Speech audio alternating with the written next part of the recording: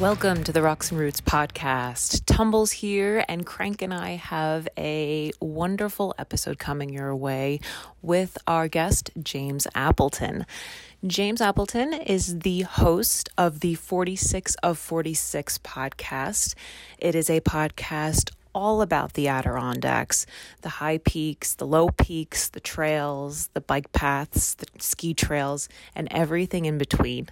He's been doing his podcast since 2019, starting by documenting his own 46 adventure.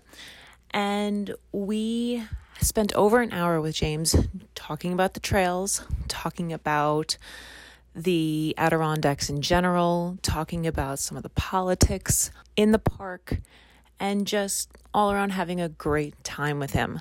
James, if you are listening, thank you so much for joining us, and we can't wait to have you back.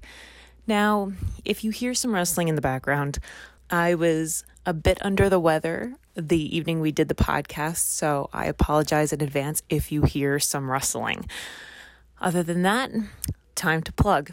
Find us on Instagram, rocks_and_roots_pod.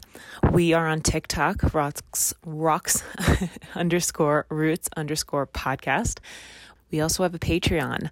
If you're enjoying the show, please consider giving some dollars to us to keep the show going. We do pay for our Podbean account as well as our Zoom account, so any help is greatly appreciated. Also, we love hearing from you guys, so please send us a DM on Instagram, send us a message, leave a comment on Apple Podcasts. Love to hear from our listeners. If you have anyone you think would enjoy being on the show, let us know. Right. Other than that, here is our episode with James Appleton.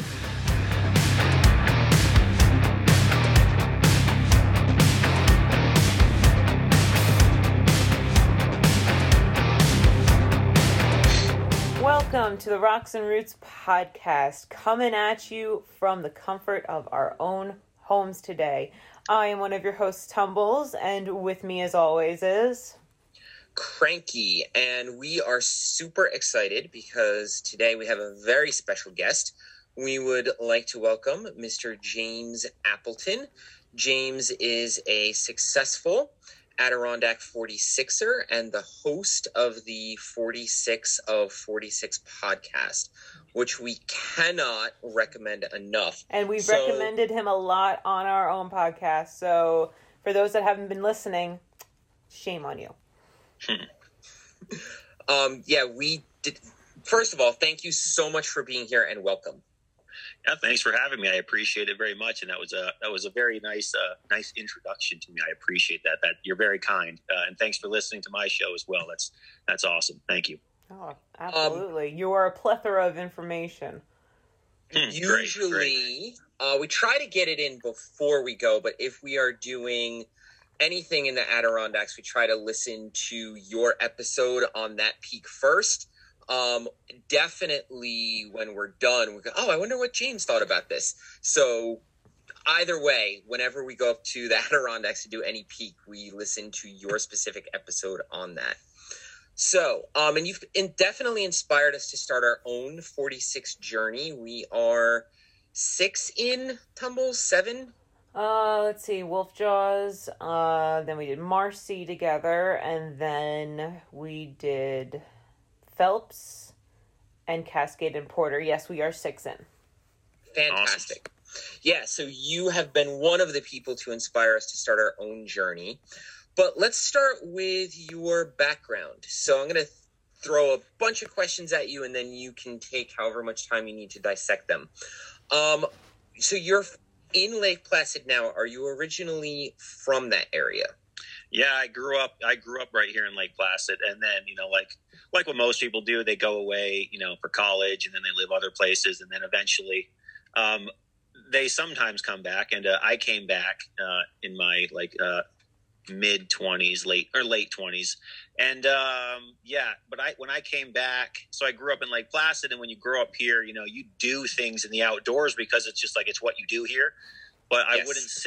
I wouldn't call myself nearly the outdoorsman that I kind of became, in let's say, call it round 2. of being back in the area. That is when I think I really took advantage of what this park offers and what's around. And then it suddenly becomes like a totally new place, which is awesome. And, it's a place that there is never ending activities to do in the outdoors here. So yeah, I would say I grew up here, and outdoors culture is just part of the culture. So like you do hiking and you do this, you do that, but like it didn't become like my life, I should say, until coming back here the second time. So when you came back, what inspired you to start your 46er journey and really start exploring the park? Yeah, sure. So before we moved back, my wife and I played in a band and, touring around the country and whatnot. And I always was like drawn to when we would get out west, the Pacific Northwest or just, the Rocky Mountain, that area. I was like, oh, I just love the mountains. I love the outdoors and this and that. And then I just remember literally being on tour and I was in Oregon and I said to myself, no wonder you like this. This is literally where you grew up. This is what it looks like around you. So that's why you're so drawn to it. And yet you never really took advantage of it. So I still remember that like light bulb moment, on the road. And then when we came back, it was just kind of the time to take advantage, I should say. And we were living down on Long Island. I work mostly in New York City, and still to this day, I do a lot of traveling on I-87. But so when we came back, part of it was just like we wanted to be back in where you get used to mountains being around you everywhere you drive, and then you leave, and then it's like that's when you start to notice it's like so flat where I live. I don't see anything in the distance, and then you come back and you see it and you're just like, yep, there's a reason that I like that so much. And then so as I mentioned, when we came back, that's when it just took over my life, I should say, because I just took advantage of it finally, basically.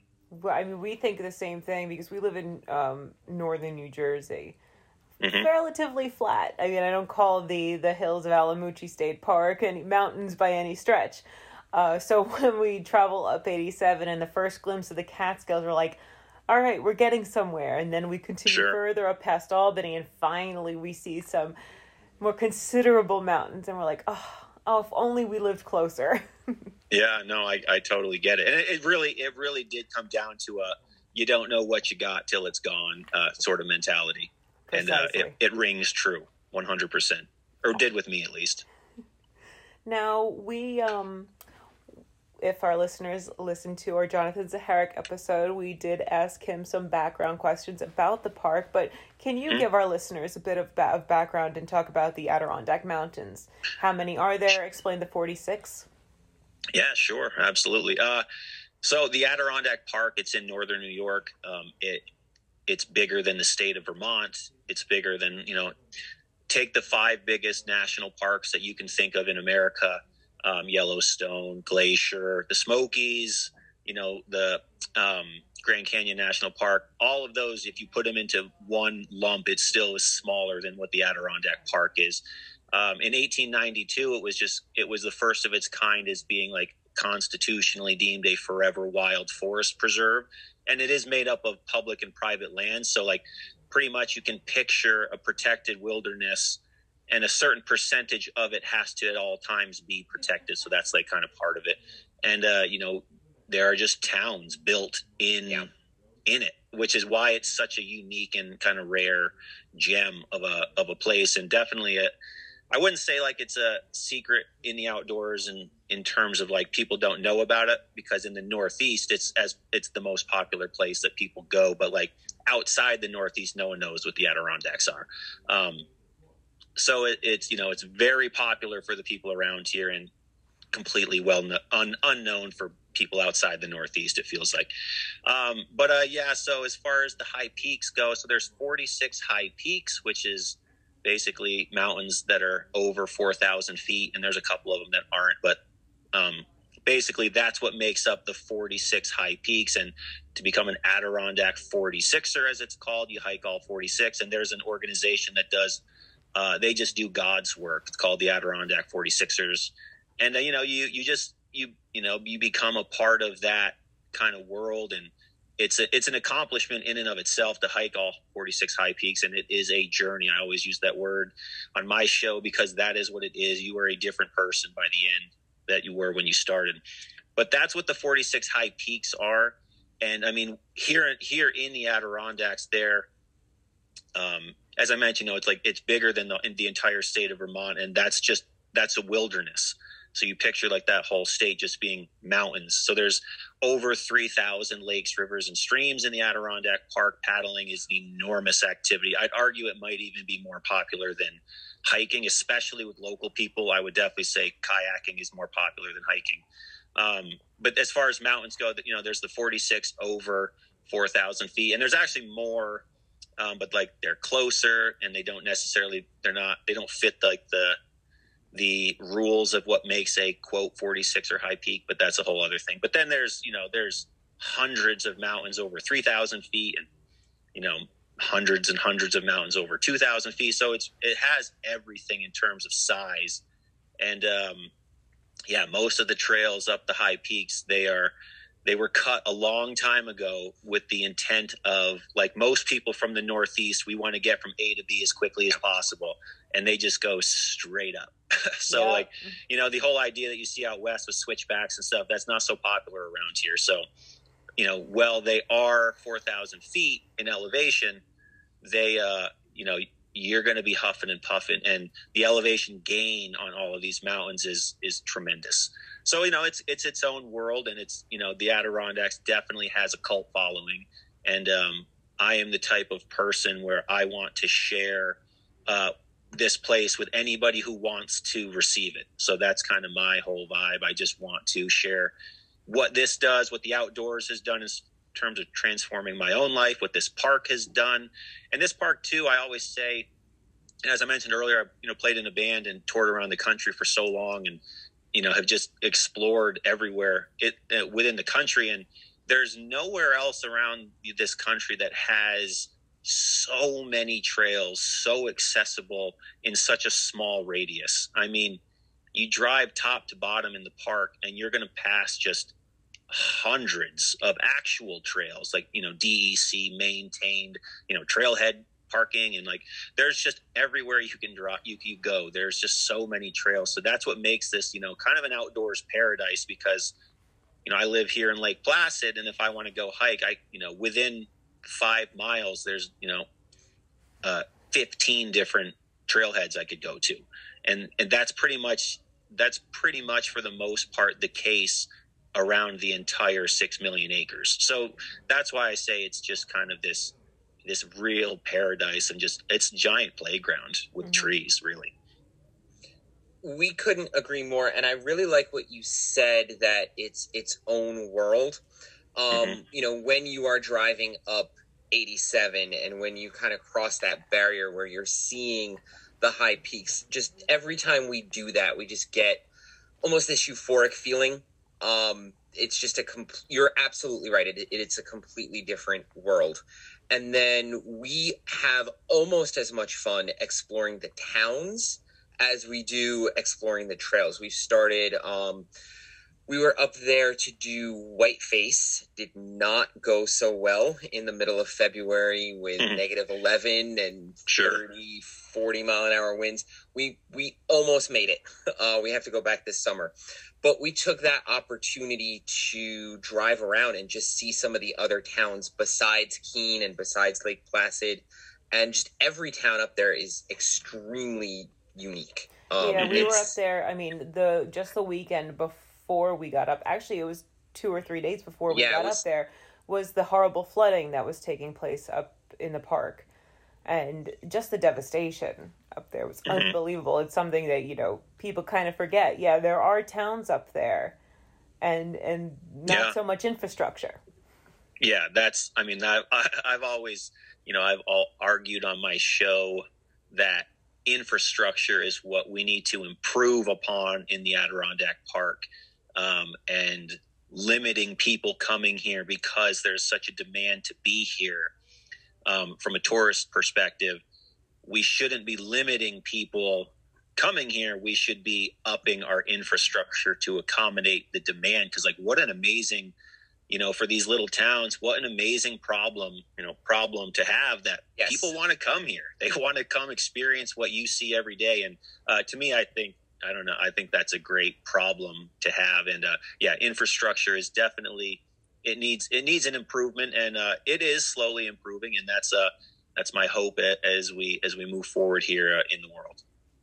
We will definitely touch on that later in our conversation.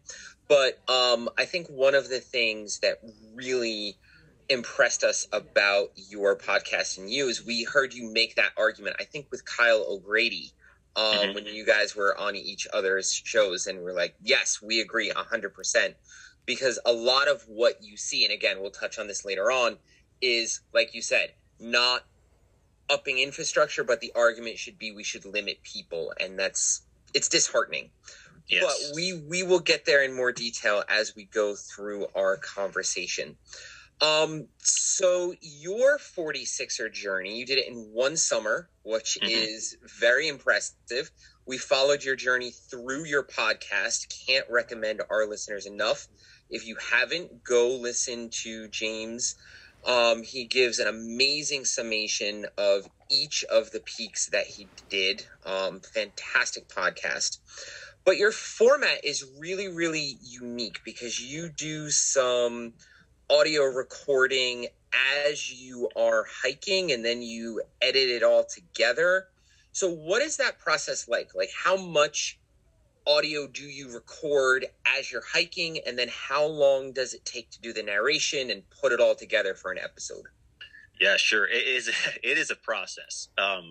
It is a big process. And actually it's funny because that's why, as time went, that's what all my episodes were hiking. And then I introduced some like new format shows on the podcast, so that I call Summit Sessions, which are podcasts like we're doing where we just talk, because that helped me to be able to get episodes out faster and more efficiently. Because the hiking episodes, it takes a long time, because you got to think like, well, I have to go hike the mountain first, and then I have to write so if you haven't listened to the podcast, basically my whole desire is to make listeners feel like they're not commuting to work in their car, but they're right there on the trail with me. So I hike a mountain, and then I go home and I just write what the day was, and I just narrate it like a narrator in a movie.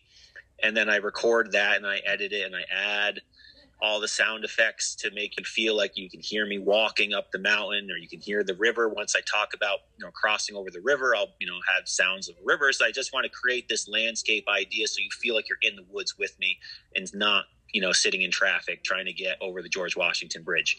So that's kind of like the whole point of the podcast. And I also have, as you mentioned, I record audio while I'm on the trail. A lot of that is so I remember, those little details of the day, because, when I'm out there with the intention of turning it into an episode, I want to remember all those little details. And it's actually really funny, because the first season of the show, when I did my 46er journey, I had finished my 46er journey a few months before I came up with the idea for the podcast. So I actually went back, and I had taken a notebook, and written notes about each day, because I just wanted to remember, my own 46er journey, so I had a notebook. But it actually was pretty wild how many details would come back to your brain when you would put yourself back to that time, and like, okay, so that's right, this day I went to the trailhead, and oh yeah, I ran into that person at the trailhead. And then you just, like, in your brain, you just start going up the trail, and little details were pretty wild what kind of came back to my brain. But as time has progressed, the show has gotten better, and I've gotten more detailed. The writing has improved, and I record audio sound bites while I'm up there, partly to remember a lot of those little details, but also to just really, let the listener feel like, you're right there in the woods, because that's where I am recording this, this soundbite right now. And I definitely take like a documentary approach with the whole with the whole show. But yeah, it's quite the process. I wish it was quicker. I wish it was easier. But it takes a long time to pump out episodes in that format, which is why I also created more formats. And just as a listener, I was just like, well, some people prefer, conversational podcasts like we're doing right now. And then I'm more of a listener of like those kind of really highly edited docu-style podcasts. That's just what I listen to. So that's clearly how I gravitated towards it. But yeah, they take a while, but as the show has gone forward, it has evolved certainly quite a bit. I mean, it's so fun. Appreciated the amount of work you put in, because I do enjoy those sound bites of the rippling brook and the leaves on the trees. It brings me back. Doors. Yeah, exactly. It brings me back to an episode you did. I believe it was last year with Jonathan, and he was running, you were driving. And yep. I'm sure that took you quite a long time because you had to splice his stuff in with yours. Yep. Yeah, that's actually one of my favorite episodes. And that's one of our favorites as well. Oh, cool. I'm glad you listened to it. Yeah, Jonathan and I talked about that episode, doing that for a while, and there will be a rematch this summer. Zaharik wants a rematch, so we will be doing nice. Part 2. But yeah, that was a fun idea that we just kind of like formed and went for it, because Jonathan had been talking about it forever. He's like, I could beat a car. So I was like, okay, well, let's do it.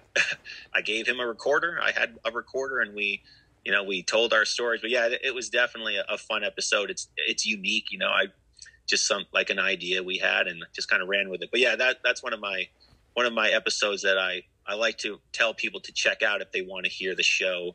There's like 4 or 5 episodes I probably tend to recommend, but that's always one of them. So I'm glad you guys liked it too. It went over very well with people. Oh, we were laughing our tushes off, that's for sure. We were actually coming back from the Adirondacks while we were listening to that. I think we had done Phelps. We were up in Vermont, and coming back from Vermont, we stopped and we got an Airbnb. We did Phelps. Did not enjoy Phelps. I'm sorry. Did not. It's our least favorite one so far. Okay. But yeah, we popped that one on, and my wife is not a hiker, and she thoroughly enjoyed it because it's accessible to non-hikers as well. So the three of us had a blast listening to that on the way home. Awesome. I'm glad to hear. Yeah, because I mean, certainly my podcast, it's unique in the sense of like, it's probably the exact opposite as to what anybody creating something should do, which is like, my show is like as niche as you could get. Like what we're doing, like we do an outdoors podcast, so already that's very niche. Yes. And then to make mine even more niche, where it's like, okay, it's about the outdoors, but it's about a specific place. It's like you're really limiting your the audience potential. But I'm glad that someone who's not into hiking enjoyed that. That's great to hear. Certainly. Yeah, absolutely. So let's talk about your 46er journey. Have you just done one round? I'm assuming you've done some of these 2, 3, 4 times. Have you just done one round of 46 or 2, or where exactly are you? I'm actually only one full round. There's a few ranges I have to get back to that I just haven't. But then there's other mountains I've done 7 or 8 times, so okay. It's kind of that sort of thing. But I've only done 2 or 1 official round, and I'll probably finish the other one this summer. It's just like, there's a few mountains. It's the Seward Range and the Dix Range I have to tackle again. It's, for me, it's quite, I shouldn't say it's quite a drive. Most people drive really far to get here. But for me, I just like, do I want to drive all the way there and have that gigantic day, or just go hike this mountain again because it's quick and it's right by my house? So that tends to be what I do, because for me, it really was like once I finished the first round, because as you mentioned before, I did it in one summer. So I had this very much like time frame to do it. I think in the month of July, I did 28 high peaks that month. I was awesome. Just shy of like averaging 1 a day. Unfortunately, I didn't quite get there. But then I went over that, like, I think on August 2nd, I think I was my last hike before that, of that like kind of time frame. So it was almost 30 peaks in 30 days. But yeah, I just haven't gotten back to those other mountains, but I will. eventually. I will eventually. But yeah, since I did that first round so quickly, it really was like, I just want to get that accomplished. And at that point, I have no time frame or really, like, for example, my winter 46, it'll get done eventually, but I'm not like checking off the boxes like I did with the first round. Right. Makes sense. And we are definitely jealous that you are so close. Like, for us to do one peak, it's a 5-hour drive. Yeah, sure. Yeah, it's further than going to Virginia for us. All right. And for me, Virginia feels like it's like a million miles away. But of course, you're in North Jersey, so yes. But also, too, I always say the trade-off is, it's like people always like rag on me because I always complain like, I'm not going to drive 20 minutes to go to a trailhead when I can go to 6 right around my house. But it's like, but I also have to drive an hour just to get like a pair of pants, So yes, or that's kind of the trade-off. And well, fortunately, you travel for work too. So. Yes. Oh, yeah. And that's actually a big reason where like adding the travel time to what I do to like my recreation is like not up my alley because I have a lot of windshield time in my lifestyle. So yeah, I like to avoid it when it comes to recreation. I can because there's so many options really close. Like, right. I mean, my house is like a mile from the Adirondack Lodge Road. So like, of course, then you got to drive down the Adirondack Lodge Road, which is, I don't know, 5 miles, but yeah, I'm very close to it. So I'm fortunate in that regard. So what were your favorite and least favorite, and what was the most difficult on your 46 journey? On the 46er registration, I wrote my favorite was Algonquin. Because I just remembered that day when I hiked it. When you're hiking and you get to that point in the day where you just say like, yeah, I'm ready to be at the summit now. I'm ready. Or like the first summit, let's say, or if you're only doing one, like you're ready to be at the top now. Like the joy of like the start, the adventure, the whole thing, like it's kind of worn off and you're ready to get at the top, eat a sandwich, relax, enjoy the views. I think I wrote Algonquin because right as I got to that point, boom, we were at the summit. So like it just, it was just like, it was the right, I think it was exactly 2 hours and 20 minutes. And at that point it was like, we broke tree line and then you're at the summit very shortly after. So I remember doing my first round, that was it. And Algonquin's the second tallest peak. It's, 360 degree view. It's a fun hike. But that's what I wrote as my favorite. I would change that now though. And now if, gun to my head, I would just say Mount Marcy is it. And that's the tallest peak. It's, it's the big one. I have a lot of good hiking memories. And, if I were to take like my top 5 hiking memories, 2 of them involve a sunrise on Mount Marcy, one in the winter and then one in the summer. And to me, that was just like, that mountain has a definitely a soft spot in my heart now. So I would change it to Marcy now. But the first time around, yeah, Algonquin was what was my favorite due to the view, the hike. It just kind of like, it just was firing on all cylinders that day. And my least favorite I wrote was Cliff. In my podcast, if you listen to the episode, Marcy, Skylight, Gray, Cliff, and Redfield, it was a gigantic day. Marcy, Skylight, and Gray alone is I believe it's a 19-mile trek. And when I did that day, when I was on top of Mount Marcy, so I had hit Gray and Skylight on the way up to Mount Marcy. But at that time, it was like 11:30 in the afternoon because I start really early.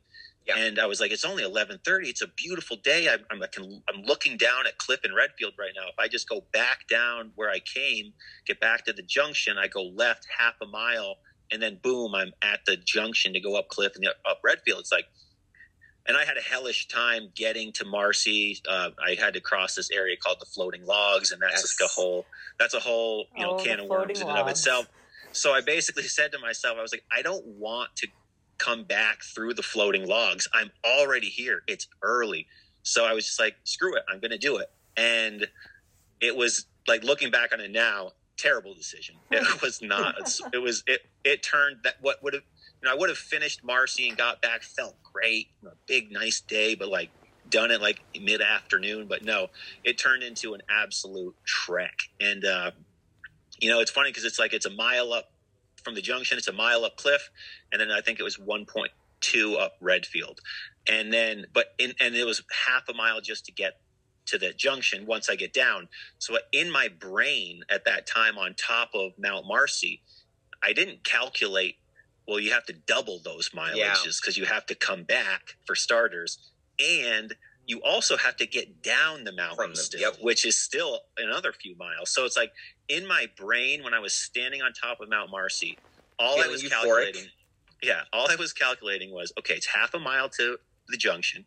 It's a mile up Cliff, and it's 1.2 up Redfield. That is only like 2.5 miles, more or less. That's nothing. Of course, I'm already out here. Let's do that. But it's actually, no, it's 5 miles and the mileage to get down, and it's 8 miles back to the trailhead. So, it's like I look back on it now and I just wasn't calculating like total mileages. It was just like these little things that in my brain was it. But long story short, even though that was a long-winded answer, Cliff was what I wrote because my time getting up Cliff was slow.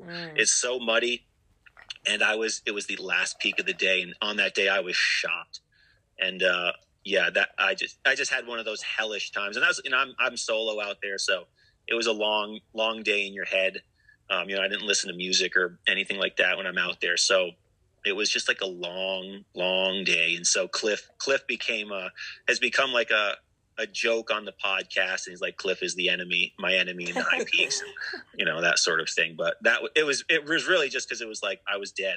If I go and do Cliff and Redfield again, another time, it's just Cliff and Redfield. Of course it'll be a great time, great day. But that day during my high peak journey, it was not so great. It was brutal, quite frankly. Well, it was a great episode to listen to. I mean, thank you. Your experience was hellish, but it was a really good episode. That's another one of my favorites. Teaches us what not to do.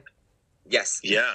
And, people have asked me, I've gotten so many messages over the last few years, people asking me about adding those together. Like, do I think they should? And I'm just like, I'm never going to tell anybody to, yes, add those, because I don't know what your hiking capabilities are. And I'm by no means, some savage out there on the trail, like some of these people doing these, people like Jonathan Zaharik. Yeah, that's nothing for him, but I'm never going to encourage someone to add those because it is a gigantic day. I think it was like 27 miles at the end. And I don't remember what the gain was, but it's a lot. It's 5 high peaks, and all of them you go, well, not all of them, but you go all the way up Marcy and all the way back down Marcy. And again, Marcy's the biggest mountain in the state. And then you have to add Skylight and Gray.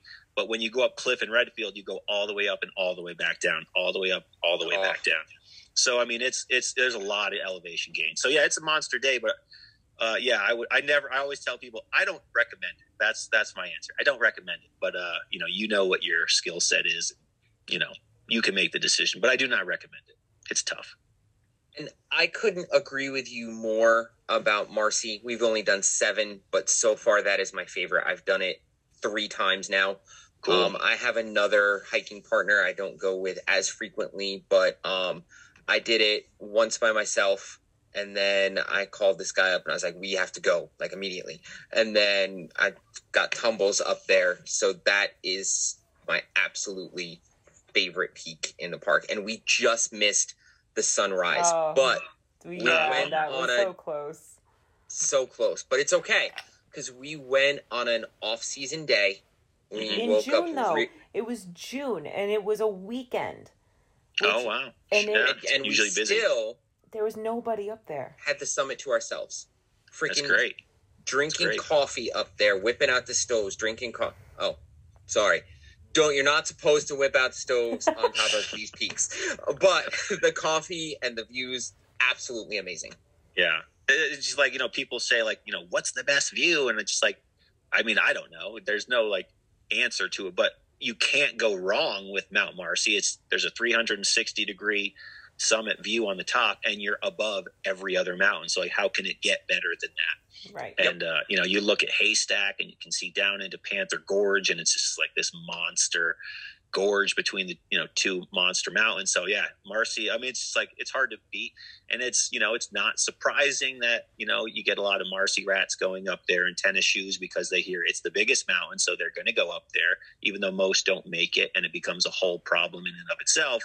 But it's like, of course you're going to go to the tallest mountain because it's just going to be a great view. And it's also a great hike. It's not too, it's long mileage wise, but it's not like steep gain. So it just kind of it checks a lot of good boxes. So that's why I just say Marcy's as good as it gets, in my opinion. It's great. Totally agree. But let's get into some more serious stuff and some current events. It seems like every month or every other month, we hear about a rescue. Tumbles. What's the group that you follow, Tumbles? The one where I get the news, the ADK news, is actually ADK Fun Police on Instagram. Sure. And they post screenshots of like DEC and Park Police reports. Mm-hmm. Yep. So that's where I get most of my news. You can also sign up for, like, if you just go to the New York State DEC site, you can sign up for the weekly newsletter. Okay. And like you can pick and choose, like what stuff gets sent to you.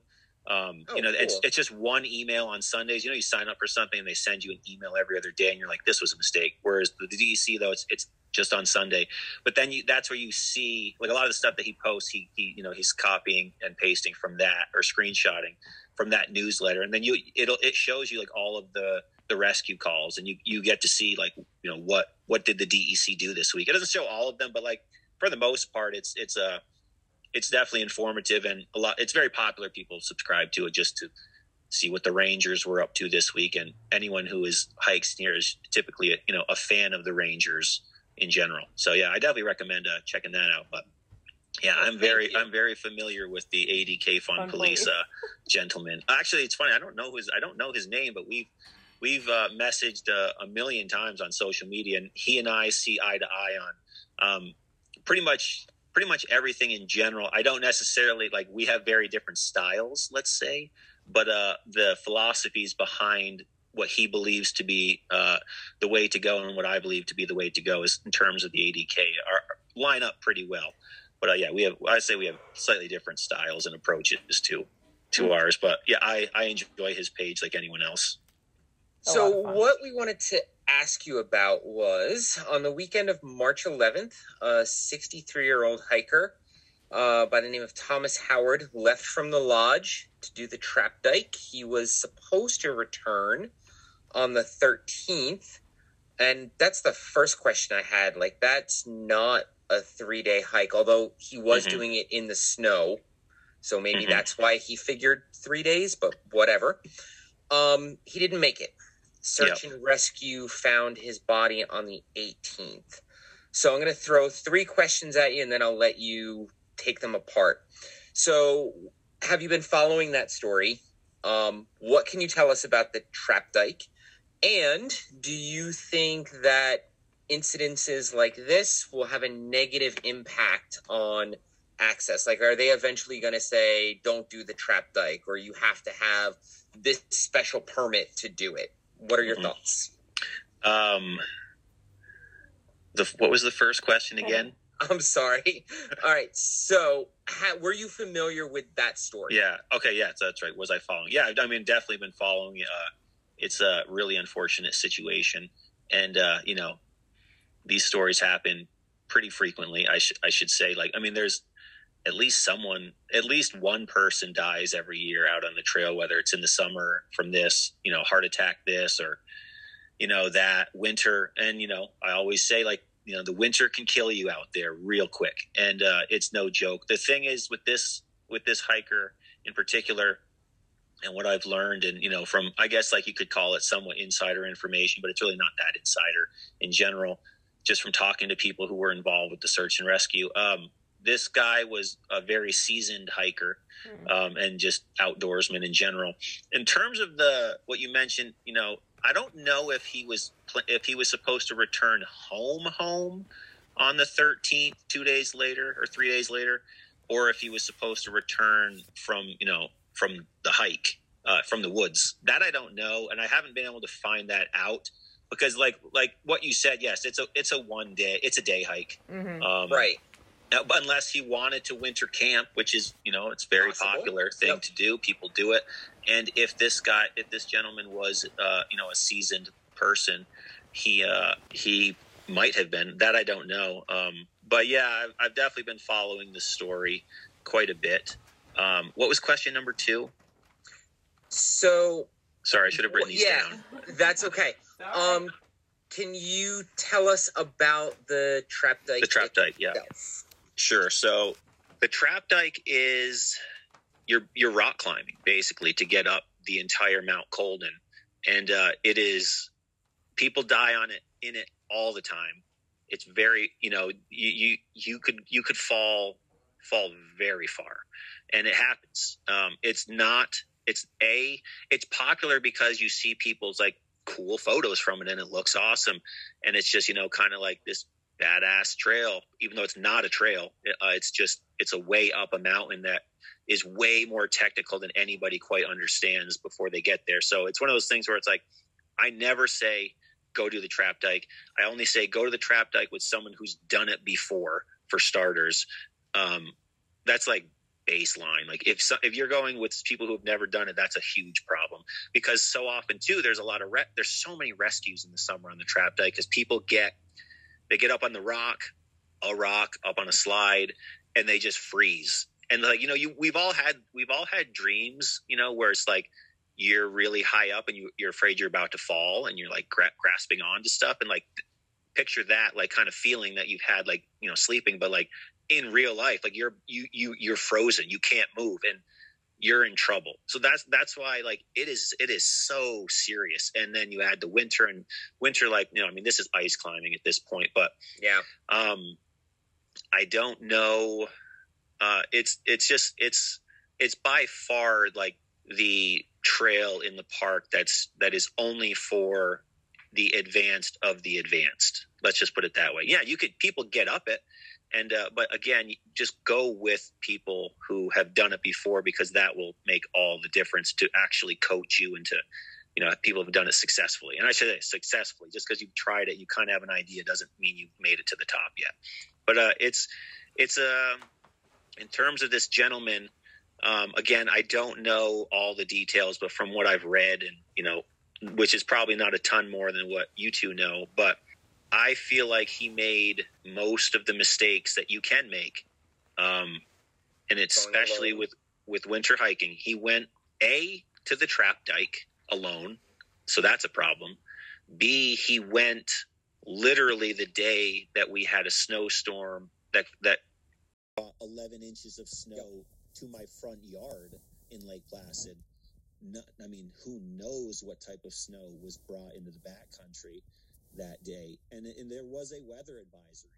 It was Friday morning was a weather advisory, and he went out on Friday. So, it's really unfortunate, but again, I don't know all the experience or all the details of that, other than just these are the facts as to what went down that day. Going alone, going to the trap dike in the winter, again, that's even more advanced, obviously, and going in the gigantic snowstorm. Yeah. So, when you make these mistakes, Mother Nature doesn't care about us. I say it all the time. You have to respect those mountains and respect Mother Nature. Does not care about you, your feelings, or anything. It will treat you the way you deserve if you disrespect it. And unfortunately, that's what happened. Bottom line is that's what happened. Bad mistakes were made, and unfortunately it cost this gentleman his life. I don't know what he had in terms of avalanche safety. I don't know if he had, the balloons that you got, not balloons, but what do they call them? The airbag that you can have in your backpack, the avalanche airbags there. I don't know if he had an avalanche beacon. I don't know any of that stuff. And if you don't know, an avalanche beacon is like basically like a radio / satellite phone. So like you can show people where you are if you need help. And it's also a radio, like a walkie-talkie. Cool. They're designed for when you're stuck under the snow. So it's, yeah, I mean, they're serious business. But what happened was he was caught in an avalanche. And in a day when the snow was as crazy and stormy as it was, that's what happens. And that's what happened to him. And it's really sad. It's a complete tragedy. He's only in his like low 60s, way too soon. But it does seem like just another situation of when someone doesn't respect the mountains, and it happens in the outdoors everywhere. But I mean, in the Adirondacks, it happened. Like I said, I mean, probably one or two people die out there a year, but sometimes it's a heart attack on a mountain they shouldn't have been up. Sometimes it's a fall. I remember a few years ago, when you're coming in on Route 73 and you're coming down the hill and you see giant mountain trailheads are kind of on your right, and you pass the Roaring Brook waterfall. I mean, it was like, maybe it's, who knows now, like 2020, 2021 are kind of a blur. Maybe it was 5 or 6 years ago at this point. Those years kind of don't count. But someone fell off that waterfall because they were messing around and trying to get that picture, and down they went. And like stuff like that happens often too. So it's you must respect, you must do your homework. And in terms of, I'm a lot more lenient in the summer than I am in the winter in terms of what I tell people, because winter hiking will kill you real fast if you make a mistake. There's no playing around. I don't care about your feelings. I don't care about anything like that. It is a serious business. So to me, just a lot of mistakes were made, with the biggest mistake being going solo and going in a snowstorm. Maybe he didn't know there was a snowstorm. I'm not sure. Obviously I don't know, but it was, we knew snow was coming. Yeah. We knew snow. We knew a storm was coming on Friday, on Monday. Yep. So I don't know what to say with that. It's really unfortunate. It was avoidable, but it is unfortunate. I'm not trying to, talk bad about anyone, but the situation, when you just look at it, from an outsider's perspective as a whole, these are the mistakes that were made. Now, your third question was in terms of, do I think that will limit access or anything? I don't think so at all. Okay, good. I mean, this is public land. I mean, they're trying. That's a whole other conversation, I guess. With like, this is public land, and it's so. I mean, the trap dike. It's so far back there. I mean, what are you going to do? You're not going to put someone back there like patrolling the trap dike. No, you can't go up there. No, what are you going to do? Put caution tape? No, you're not going to do anything like that. And if someone needs a rescue, you're not going to say we're not coming to rescue you because you're going up the trap dike. It's just one of those things where it's more. I am never about limiting access to any sort of public land or at all. I am against it in every stretch of the imagination, at all times. But no, I don't think it's going to limit anything. Like I said, there's so many rescues. Increasingly more and more at the trap dike. It's almost like every week I see that helicopter going over my house towards the high peaks. And then I'll see on Sunday, rescue at the trap dike. Rescue at the trap dike. It definitely comes down to one of those, like, education is key.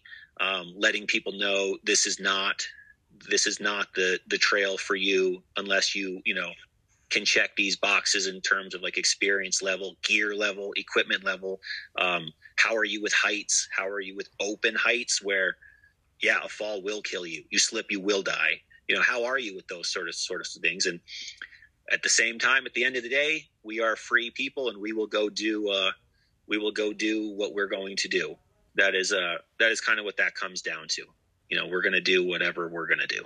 So you can just you can tell people the information that they need to know. And at the end of the day, they're going to make their decision. And that's all I think we can do. But I don't foresee this, limiting access to the trap dike. I think there's other organizations trying to limit access in a slimy, secret way.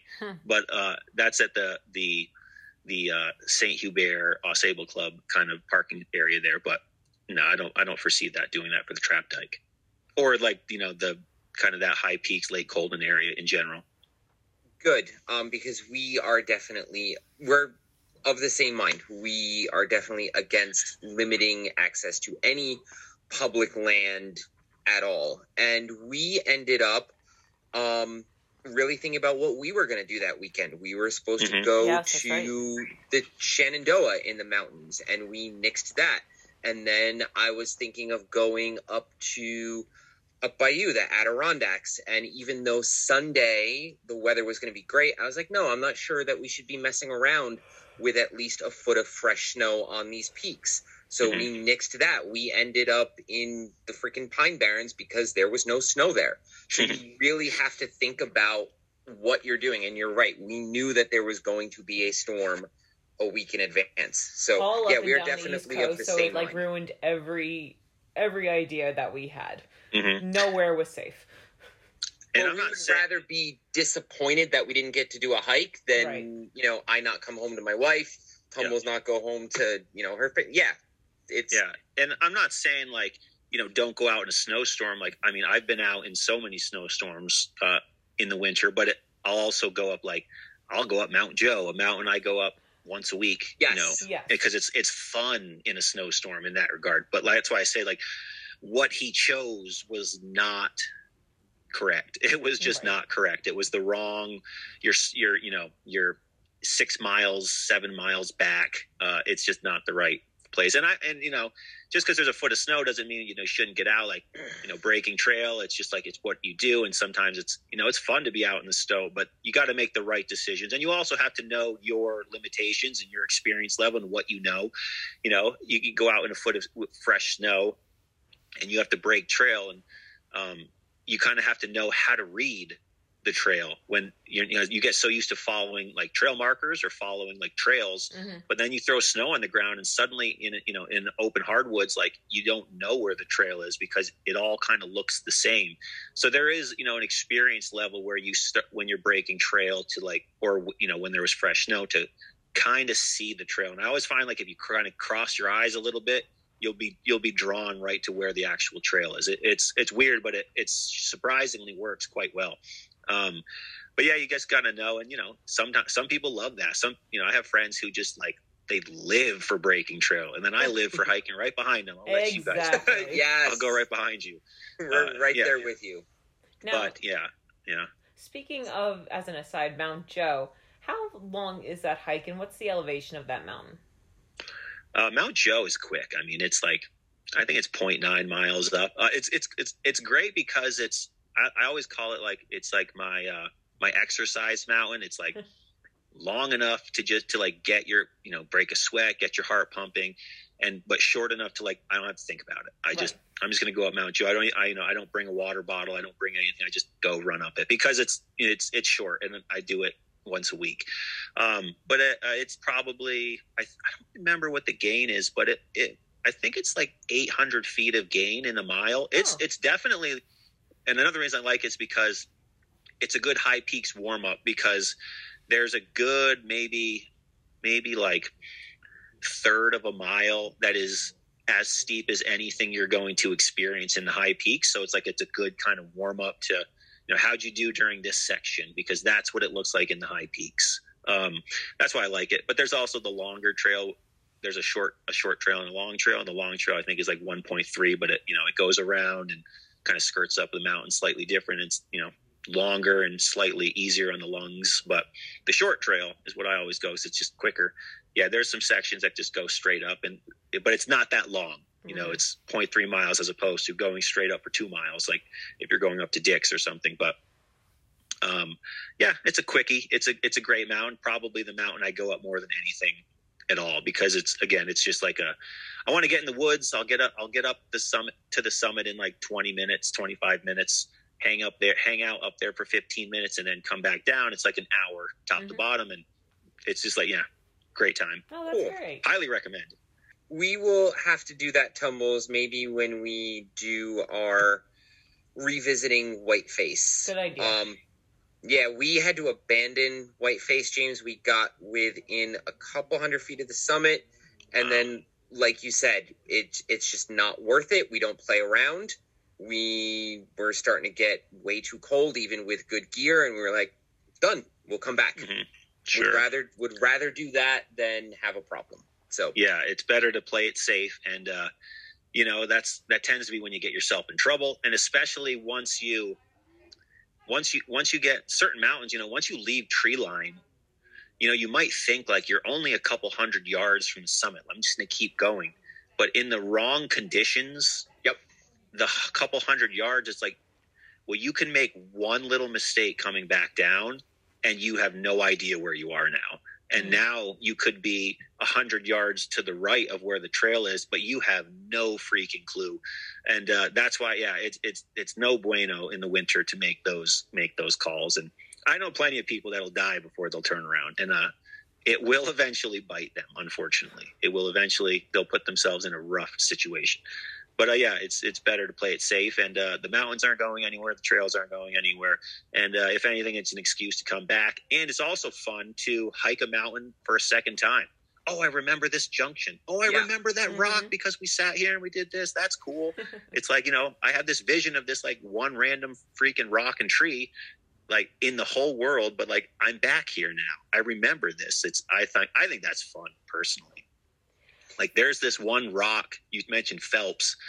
There's a rock with a tree wrapped around it right at the junction where you turn left to go up Phelps. And like I have visions of that tree constantly. So like when I'm actually there, it's like, there's that rock and that tree again. I always think about this rock and tree just sitting out there in the woods. And now I'm back at it, 3, 4, 5 miles back into the woods. I like that feeling. Maybe it's nerdy, but I'm into it. Well, when we can't remember names of peaks or anything, we say, all right, remember those 3 rocks we had to jump over and then, Crank fell in the water or something? Oh, yeah, that's right. Yeah.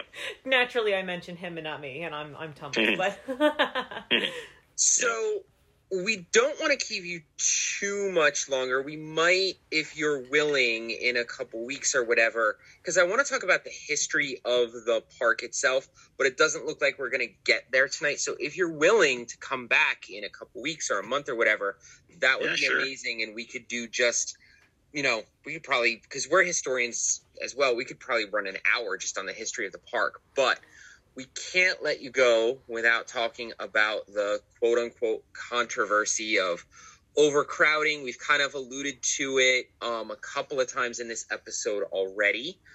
But especially during COVID and even before then, these peaks have become more and more popular, and there's more and more people out there every year, which is a very, very good thing, but not everyone thinks so. And there is a concern with overcrowding and tearing up the trails, and some of the solutions that have been enacted for that quote unquote problem. We have not found, we don't agree with some of those solutions. And in some cases, we kind of feel like as we're not welcome because we're out of state, and a lot of it is geared towards limiting people who are not in that area from coming as often. Like, for example, putting spikes in parking areas, a permit system now. Go for it, because I know you have a lot to say about this. Well, I mean, we'll have to do like 3 episodes then if we want to get into this subject now. The truncated version, then. I am, as I mentioned, I am not about limiting access in any stretch. This is public land. Let it be public land, and once you give it away, you're never getting it back. Case in point, what's happening at the AuSable Club with this permit system. And now I'm all for, if they want to do like a parking permit, I'm all for it. That's fine. That is your property. Yes, there is an easement to allow access through your land, a state easement. So yes, we do have the right to go through your land to go to these trails. But if you want to charge for parking, you want to do a parking permit system, I have no problem about it.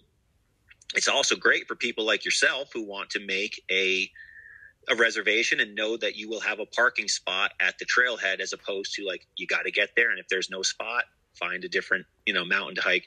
What I'm not about is that they also don't allow people to be dropped off. They don't allow you to walk in. Like, well, so now you're actually, now you're restricting access. You're just straight up restricting access. You're going to tell me that I can't get dropped off and walk in, and you're going to actually try to stop me from, no. I could not agree with that more. It's shady. There's something that's not right about all of that. And, again, I feel very strongly when it comes to, government interference or with anything, once you give it away, you're never getting it back. So I don't believe in changing any in those things.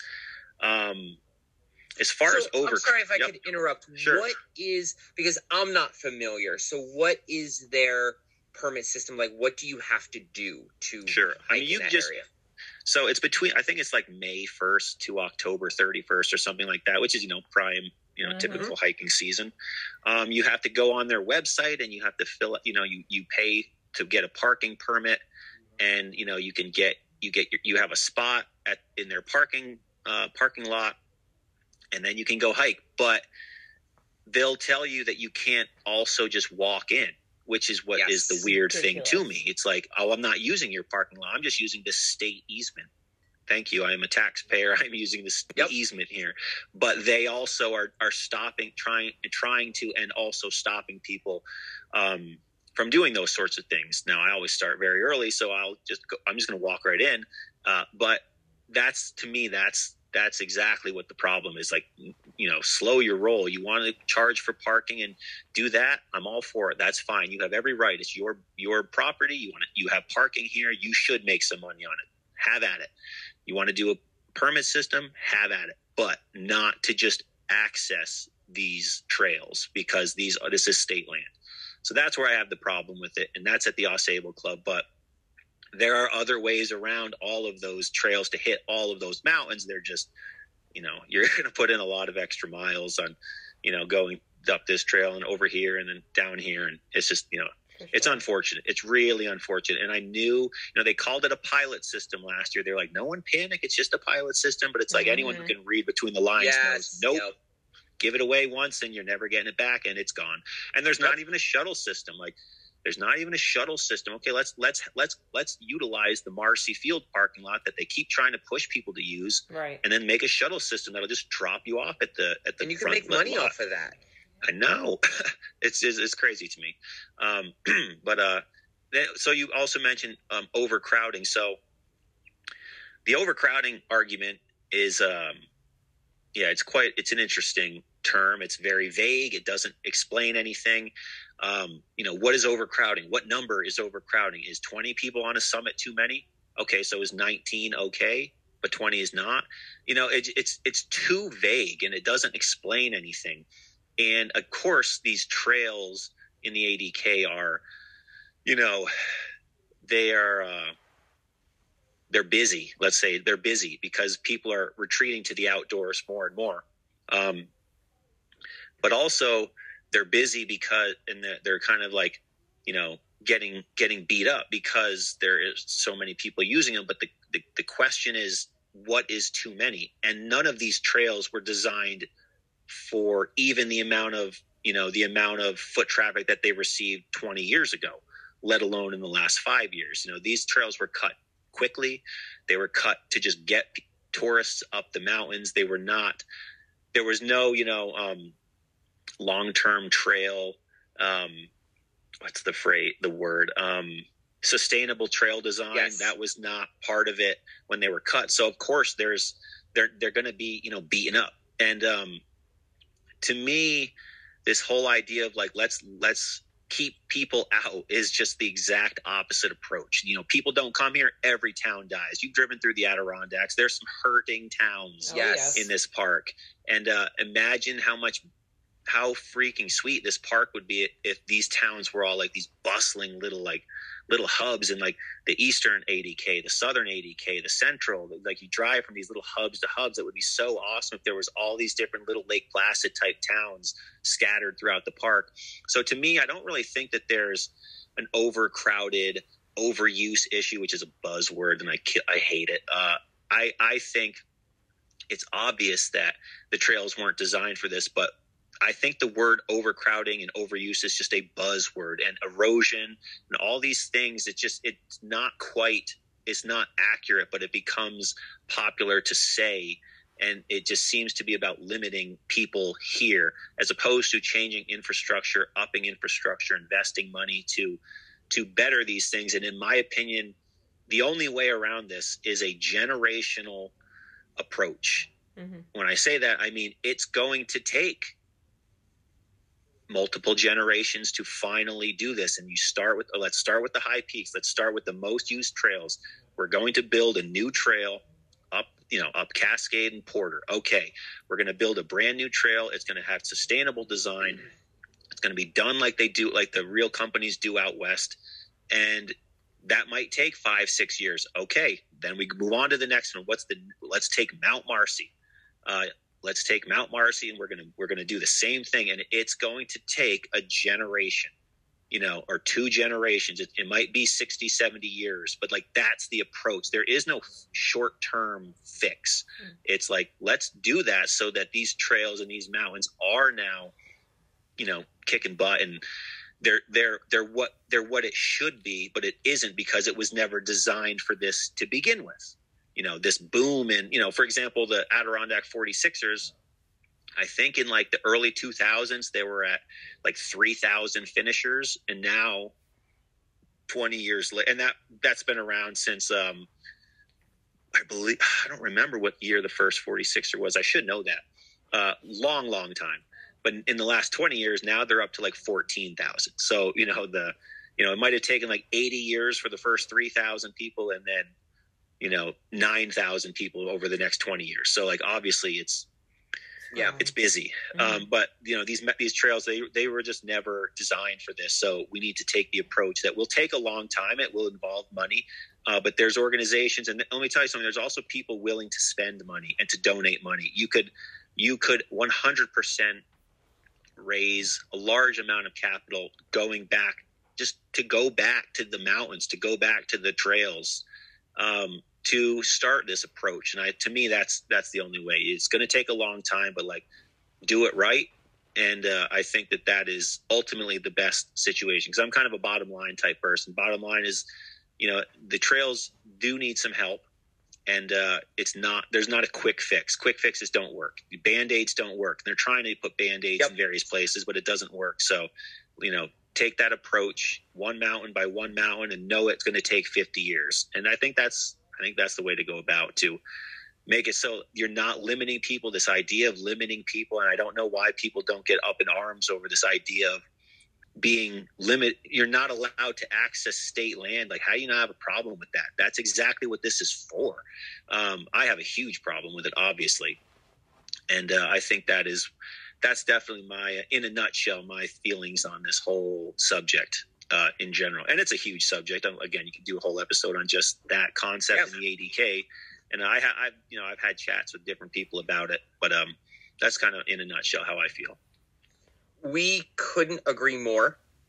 We just did an entire episode on this because that is the trend, not just in the Adirondacks, but with the national parks as well. Yeah. We just were in Shenandoah to do the old Rag Trail, and it's the same thing. You have to reserve a parking spot. And then they put... well, this was to curb this. This was put in place basically because they saw how many people were coming to these parks during COVID. Everything was closed. So what are these people supposed to do? Twiddle their thumbs? No, they're going to go outside, which is the safest place to be. Yeah, and free. And free. Yes. So now even though it's a small amount, they will raise it. There's not an if. But yeah, then these fees just started up. And I said many times during COVID, because this conversation was like huge around where I live during 2020 and 2021 about people up in arms over there's too many people. There's parking, this and that. It's like, you can't make these big sweeping declaration decisions during unprecedented times that are going to go away. Like, this is not the normal. This is because of what's happening right now. It's going to kind of level out again. So don't make these broad, big, life-changing decisions right now based on this. And this is an obvious kind of no-brainer situation, but it wasn't as no-brainer, I guess, to other people and the people who are up in arms over saying we need to make these decisions. Earlier you mentioned the spikes in the parking along Route 73. I'm pretty sure those are coming back. I think they were taken out for snowplow purposes, but I'm sure they'll be back. And they're as eyesore could ever be. And It's really crazy. These pull-offs were designed for people to pull off and to park their cars. So why suddenly is that a problem? It's a whole thing. It's a mess, in my opinion. Agreed. And as people we feel like, I'm speaking for you, Tumbles. I'm sorry. Okay. It's pure gatekeeping. Yeah, because it's strictly designed to keep people who don't live near the area out. And as you know, outdoors people from New Jersey, and we are very, very respectful of the trails. We are not as experienced as you, James, but we are rapidly increasing our skills every year. And I would consider us, pretty skilled outdoorsmen. And it's rather insulting to have this gatekeeping attitude. Mm-hmm. But you mentioned, and we will wrap it up here soon, but I did want to squeeze in one more question. You mentioned it would be awesome to have all of these hubs, like these little Lake Placids all around. When we were up there in February and we started to explore other towns besides Lake Placid, we said the exact same thing. Yes. And we noticed you have Lake Placid, pretty well developed, although I was really pissed. It took me 45 minutes to find a parking space to get a drink and a burger. But there's obviously a lot of resources there, a lot of money. And then you have down the road Ausable Forks, which is not very well developed, got destroyed by flooding. What do you attribute that disparity to? Because you have like this wonderful draw that will bring people in. We were wondering, why is obviously the Olympics, right, but why is Lake Placid and Ausable Forks? Sure. Yeah. Lake Placid is, they're obviously the main attraction in the ADK. And for good reason. It's a town that never stops. There's always a new event, every month there's at least like 1 to 2 like big events, whether it's, an Ironman race or Can-Am hockey tournaments or, World Cup, bobsled and luge. Like there's always events. So this town knows who it is, and it does a great job. Now, the further you go down, let's say Route 3, you get to Saranac Lake, it's definitely a more locally town. Mm-hmm. And then the further you get to Tupper Lake, and it's like even more locally, and it's like they get worse off as you go. Lake Placid is one of the only towns that has continued to constantly evolve. And if you come up here right now, it's like we're still like everything is getting revamped and redone, and they're always building and advancing. But of course, there's money here because of the events. So like it does go hand in hand. I think, and I'm always pushing this to people like, hey, want to move to the ADK? You should go to one of these. You can't find housing. Yeah, Lake Placid is very challenging. But like you go to these other towns like Ausable Forks, for example, you can definitely afford a house there. You're going to drive, but like you're still in the wilderness. You're here. And to me, it really is just towns have just slowly, kind of slowly started to dwindle. But it's not like it's necessarily unique to the Adirondacks. It's just small towns in general. I don't know how old you guys are, but you look around the same age as myself, but like our generation have flocked to the cities and the small towns like Vermont, for example. Like I see commercials on TV for like Vermont trying to like entice its young community to stay, but they're not. So it's happening everywhere. And I don't think it's just an ADK thing, but Ausable Forks is Ausable Forks because there's not the local draw, that you need. You need restaurants, you need bars, you need recreation activities. You need to bring people in, and we know in the ADK it's tourism, but like you need infrastructure, and it's city planning really, and it's definitely the $1 million question is how to get these places bustling again. And if the whole park was bustling, all these towns, and you could go to Old Forge, and Old Forge has its own identity. You go to Lake George. Lake George has its own identity, and those are within the park. Of course, everyone that lives in the Adirondacks will say Lake George is like kind of technically in the park, but not really. But even though like geographically they like kind of are. but like certain towns definitely have done better than others, and it's because there's money coming in and reason to constantly build. And but how do you build up a town? I think it's you have year-round residents who are committing to life here, and it does kind of go back to starting. You know, like how did any town started? People, this guy opened the barbershop. This guy opened the hardware store. This guy opened that, and then it's a circle. Everyone supports each other because you need a haircut and you need a hammer. And it's like that, just how any communities are really built. So I think, honestly, like that's kind of the approach. Like it has to kind of go back to that really basic concept to build these towns. But ultimately, to me, there becomes more Lake Placids when younger people, families in general, people with kids, like that's an easy statistic as to what builds communities is people with kids, young families. That way generations are now here, multiple generations.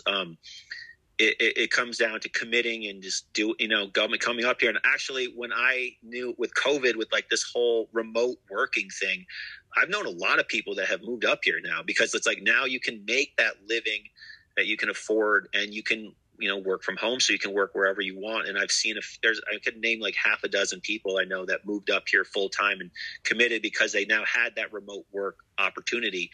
And that, to me, that opens a lot of doors actually. And I think it comes down to the Ausable Forks of the areas. You buy the houses, you fix it up.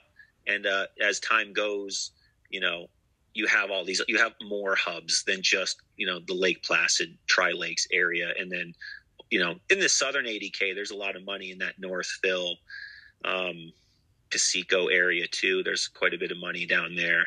But I do think it comes down to year-long residents ultimately, and that will build the infrastructure. That was a very, very thoughtful, long-winded. No, not thoughtful at all. and Thoughtful answer. I want to go back real quick to one thing you said before we move forward.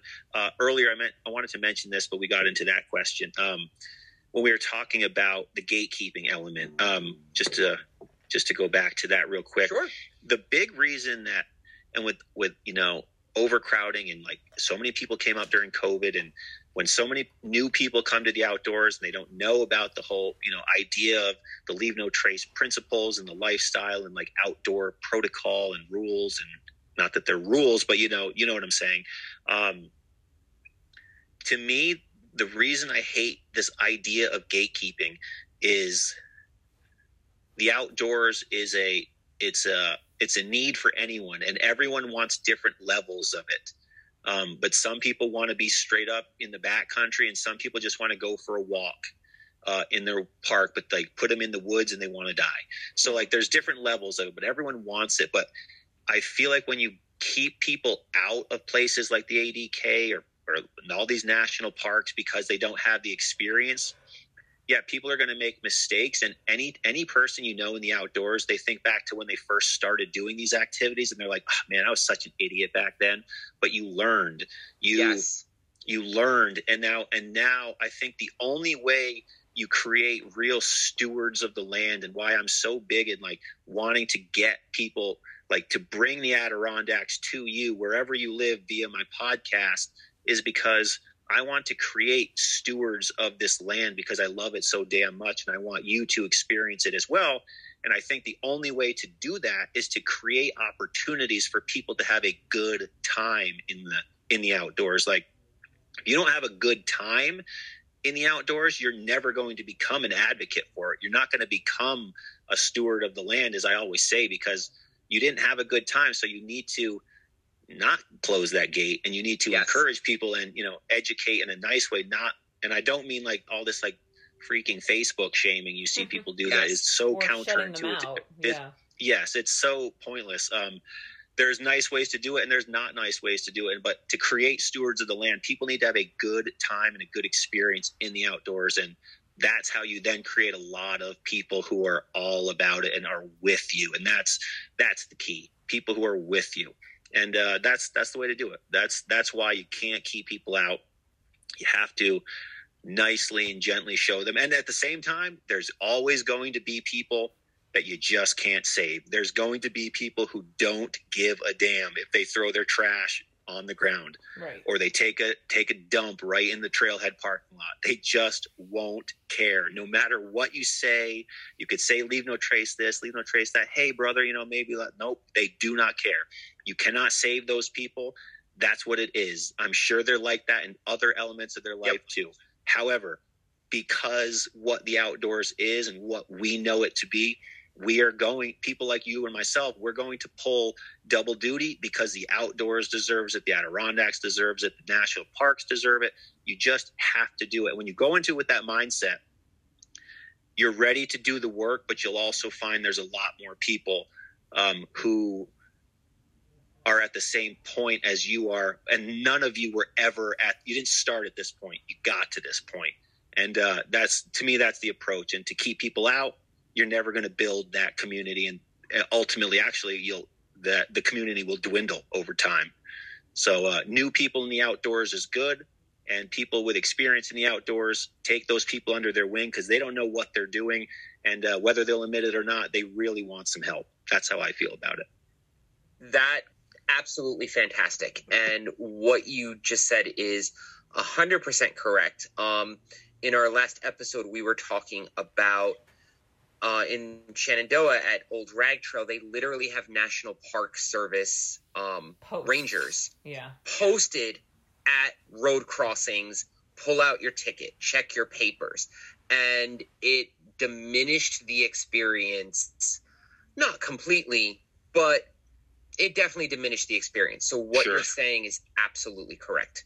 And even the person who is taking a dump in the lodge parking lot or throwing their crap all over the trail, they're still going to Stewart's and buying gas. They still might go to Noon Mark Diner and buy a pie. So even though they are not respecting nature, money is good. Money helps. I mean, we're ignorant to say that it doesn't. It is all part of the equation, and I know so many people who they'll tell you, I used to do that. I definitely wouldn't do it anymore. But there was a time where I did that. Great. Well, if you were thrown out the door at that point, you wouldn't have gotten to the point you are at now. So, there's hope for everyone, but there's also, at the end of the day, there's some people you can't save. And that's okay, because that's no different in any other element of life. But we can win more than we'll lose. I'm very confident in that. And when I say we, I mean the outdoors will do it. You and I don't need to do it. The outdoors knows what it's doing, and it will do that. Fantastic. We are going to leave it there. Like I said, we would be more than happy to have you back just for the questions we didn't get to, which is mostly the history of the region. I'm sure the three of us could go for another hour and a half just on that, if you are willing. Absolutely. But this has been absolutely wonderful. What an education. We cannot thank you enough. And we look forward to talking to you again. Absolutely. Yeah. Next time you come up, you want to go up Mount Joe, hit me up. I'd love to hit that up with you. I'm up there all the time, so why not? We definitely will, James. We definitely will. Cool. So, James, if you wouldn't mind, please share all of your socials so our listeners can follow you. Absolutely. Thank you. My podcast is called the 46 of 46 podcast, and the Instagram page and Facebook pages are at 46 of 46 podcast. And then my website is 46of46.com. And on that website, you can pick up an ebook I wrote called From 1 to 46, a complete guide to climbing the 46 high peaks. So if you are into the Adirondacks, or you're interested in hiking up here and climbing the 46 high peaks that we talked about, that book will answer all of your questions, start to finish, as to how to pair the mountains, where to park, what to be aware of, what to look for in this trail, that trail, things that you would like to know before you go, that will ultimately help you not having to call a ranger to come get you. I put that together because I just want to see people with this information so that they can, as we've talked about, have a great time here in the ADK and become an advocate for this 6 million acre park that I call home. Well, we appreciate you and all the work that you do to make this park as accessible and wonderful as possible. Again, thank you so much. Please stay on the line with us as we close out. Alrighty, friends, what an episode. It's been wonderful. We told you all of our stuff in the beginning of the episode, so you don't need to hear our voices again. And with that, ciao.